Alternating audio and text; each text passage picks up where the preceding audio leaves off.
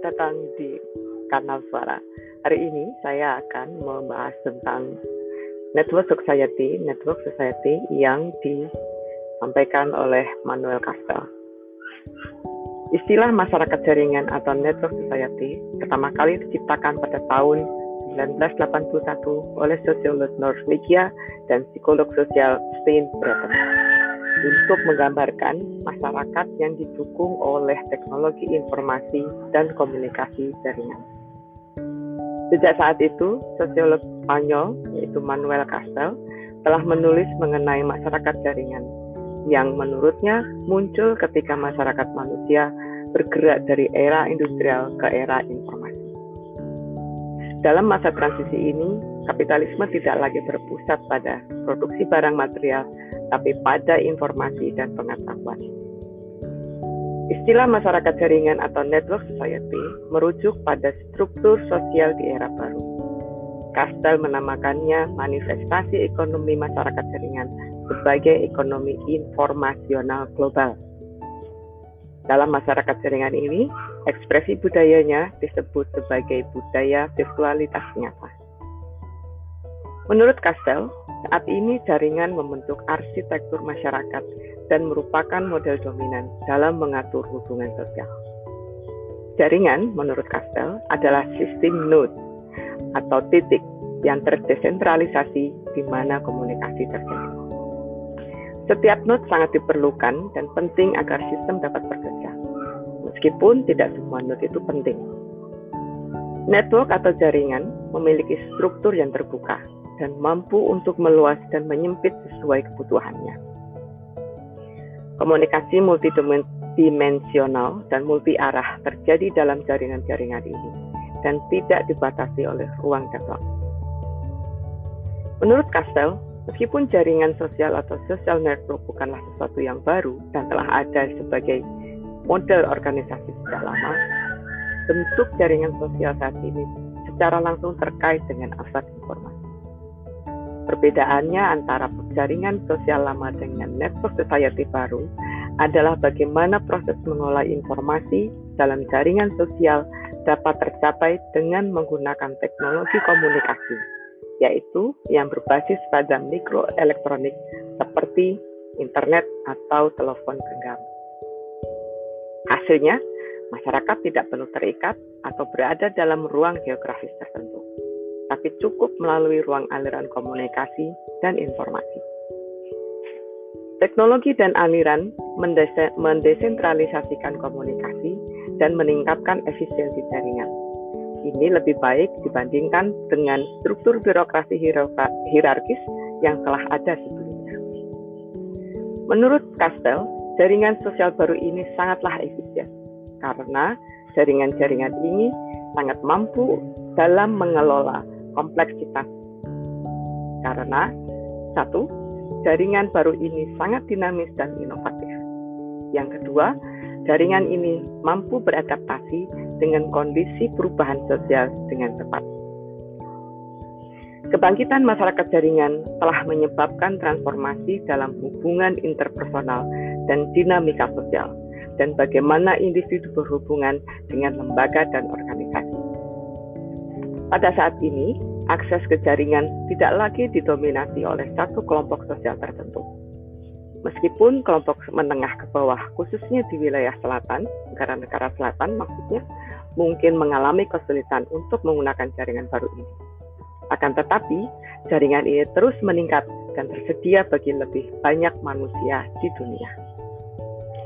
Castells merujuk situasi ini pada kelompok Zapatista, sebuah masyarakat asli di Meksiko pada tahun 1997. Ia menggunakan kelompok Zapatista ini sebagai contoh bagaimana kelompok masyarakat yang termarginalisasi menggunakan network society dan mengguncang struktur kekuasaan tradisional. Zapatista menggunakan internet untuk mengkoordinasikan acara, memblokir situs web dan server pemerintah, bahkan melakukan protes virtual dan aksi duduk dalam kampanye mereka untuk mendapatkan otonomi dan penentuan nasib sendiri dari pemerintah Meksiko. Contoh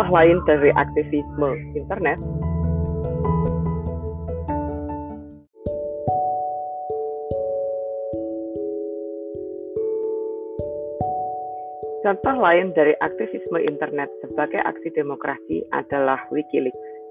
Castells juga berpendapat bahwa sebagai akibat dari perubahan struktural dalam masyarakat ini, ruang dan waktu secara bertahap menjadi kurang relevan dalam kehidupan sosial. Hal ini dikarenakan network society diatur di sekitar bentuk-bentuk ruang dan waktu yang baru, yaitu ruang dan waktu arus yang tak lekang oleh waktu.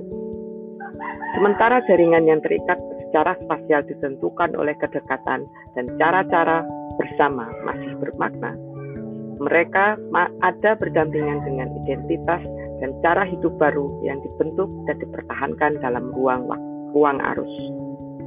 Di era informasi, ruang dikonseptualisasikan dan digunakan secara berbeda. Waktu juga beroperasi secara berbeda dalam masyarakat jaringan, yaitu waktu tanpa batas waktu. Waktu tidak terbatas mengacu pada ketidakteraturan aksi dan interaksi sosial, karena persepsi dan penggunaan waktu menjadi lebih rumit dan padat, dan urutan kehidupan menjadi acak-acakan. Waktu yang tidak terbatas juga memungkinkan seseorang berada di beberapa tempat dalam waktu yang bersamaan dan berpartisipasi dalam lebih dari satu aktivitas di satu tempat. Misalnya, browsing di internet bersamaan dengan mendengarkan podcast, mengupdate sosial media, sekaligus mengikuti kuliah online atau meeting online melalui platform Zoom. Waktu yang tidak terbatas merujuk pada hilangnya waktu linear, tetapi penurunan signifikan pada waktu linear itu. Urutan kronologis di mana aktivitas bersamaan yang membentuk komunitas jaringan kita terjadi bukanlah hal utama. Yang penting adalah bagaimana aktivitas-aktivitas tersebut dikelompokkan. Misalnya, individu dapat berbicara satu sama lain dari negara yang berbeda kapan saja dalam waktu yang real atau real time, bahkan dengan beberapa pengguna sekaligus. Misalnya melalui aplikasi seperti Skype, Zoom, Google Meet, dan seterusnya. Padahal setiap orang dalam interaksi itu terletak dan terikat oleh ruang spasial dan temporal tertentu. Interaksi itu sendiri melampaui alam. Castells sangat yakin tentang masyarakat jaringan global dan optimis tentang masa depannya. Menurutnya, masyarakat jaringan memberi orang kesempatan untuk berkomunikasi dan berinteraksi dengan orang-orang dari berbagai tempat secara instan, sehingga memungkinkan terciptanya jaringan sosial yang diambil dari berbagai cara pandang budaya dan ideologi. Dalam pikiran Castells, hal ini akhirnya mengarah pada masyarakat global yang lebih terhubung, lebih produktif, lebih menerima perbedaan dan berpikiran terbuka. Namun, tidak semua orang setuju dengan pandangan Castells tentang masyarakat jaringan. Sosiolog Simon Bauman percaya bahwa Castells terlalu idealis dan utopis dalam penilaiannya terhadap situasi saat ini, dengan semua masalah sosial, politik, dan ekonominya. Tokoh lain, Frank Webster, berpendapat bahwa Castells terlalu menekankan pengaruh teknologi pada hubungan sosial dan tidak menjelaskan bagaimana manusia secara bersamaan membentuk kembali komunikasi dan jaringan. Beberapa ahli lainnya juga tidak sepakat dengan pendapat Castells bahwa situasi ekonomi dan sosial saat ini belum pernah terjadi sebelumnya. Nicholas Garham misalnya berpendapat bahwa apa yang disebut oleh Castells sebagai masyarakat jaringan hanyalah perpanjangan dari kapitalisme industri. Garham memperingatkan bahwa sangat berbahaya jika kita terlalu memusatkan perhatian pada hal-hal baru dari perubahan dalam masyarakat pasca industri, sementara mengabaikan kontinuitas penting antara perubahan di masyarakat industri dengan formasi sosial ekonomi pada masa lalu.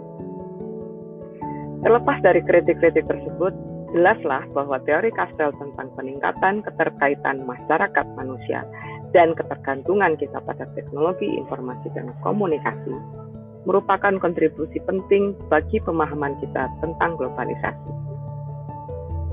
Teori Castells tentang masyarakat jaringan telah berpengaruh dalam pemahaman sosiologis tentang hubungan antara teknologi baru dan masyarakat. Akhirnya, kesimpulan dari teori Network Society Manuel Castells adalah: 1. Masyarakat jaringan disampaikan oleh Manuel Castells untuk merujuk pada struktur sosial di era informasi yang didominasi oleh jaringan atau network yang terdesentralisasi, bukan kelembagaan yang birokratik dan hierarkis. Kedua, Castells mengakui bahwa jaringan sosial bukanlah baru. Perbedaannya dengan masyarakat jaringan lama adalah bahwa jaringan sosial dalam masyarakat ini didorong oleh teknologi komunikasi berbasis mikroelektronik seperti internet dan telepon genggam. Masyarakat jaringan